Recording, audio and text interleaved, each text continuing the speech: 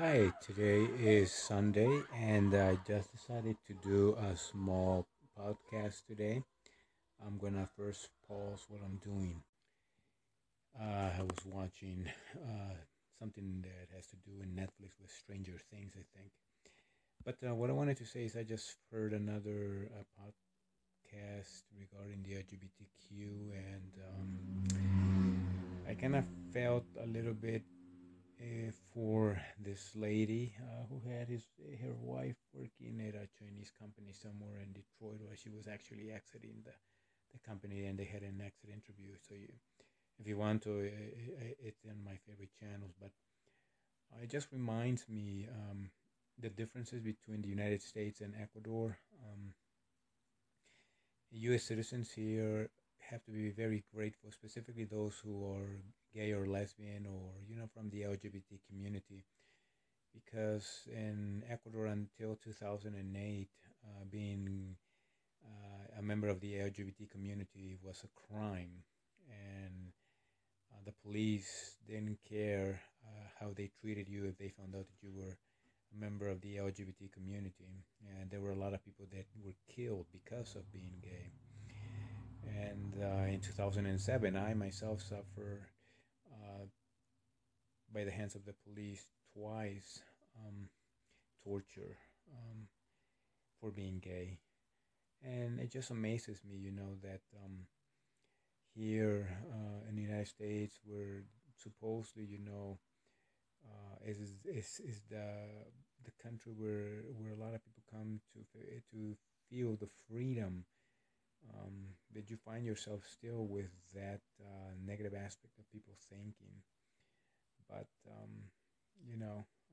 I hope that in some time um, things will get better, and that laws would protect the LGBT community even in jobs and in all aspects of things.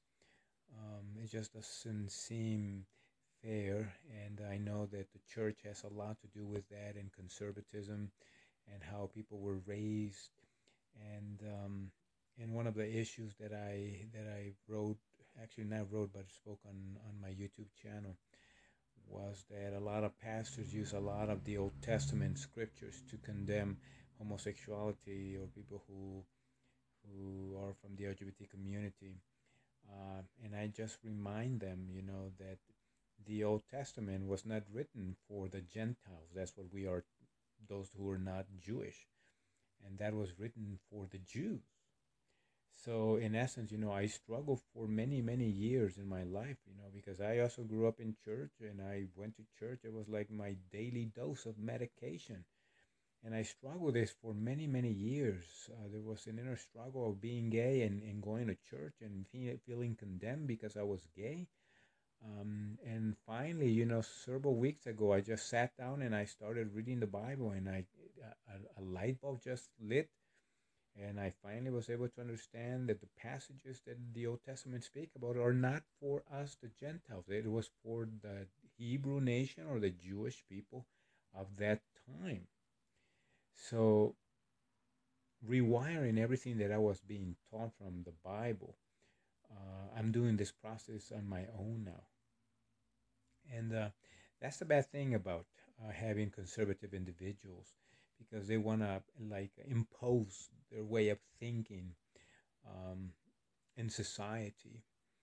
Um, and you live in a free country here in the United States and enjoy the freedoms, but not everyone enjoys the freedoms. Not everyone enjoys um, the same privileges, because there's prejudice.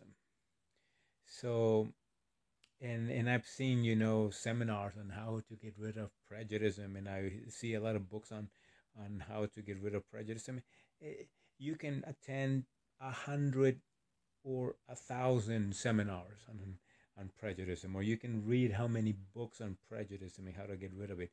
It's not going to help you. Prejudice is a matter of the heart. It's something internal that you have to work through. If you're not willing to change your way of thinking, it doesn't matter how many seminars or how many books you read, you're going to still be the same individual. So I hope that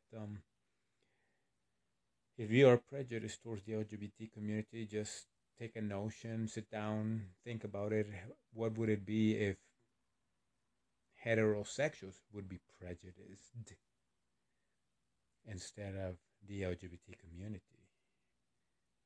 Anyway, those are my thoughts for today.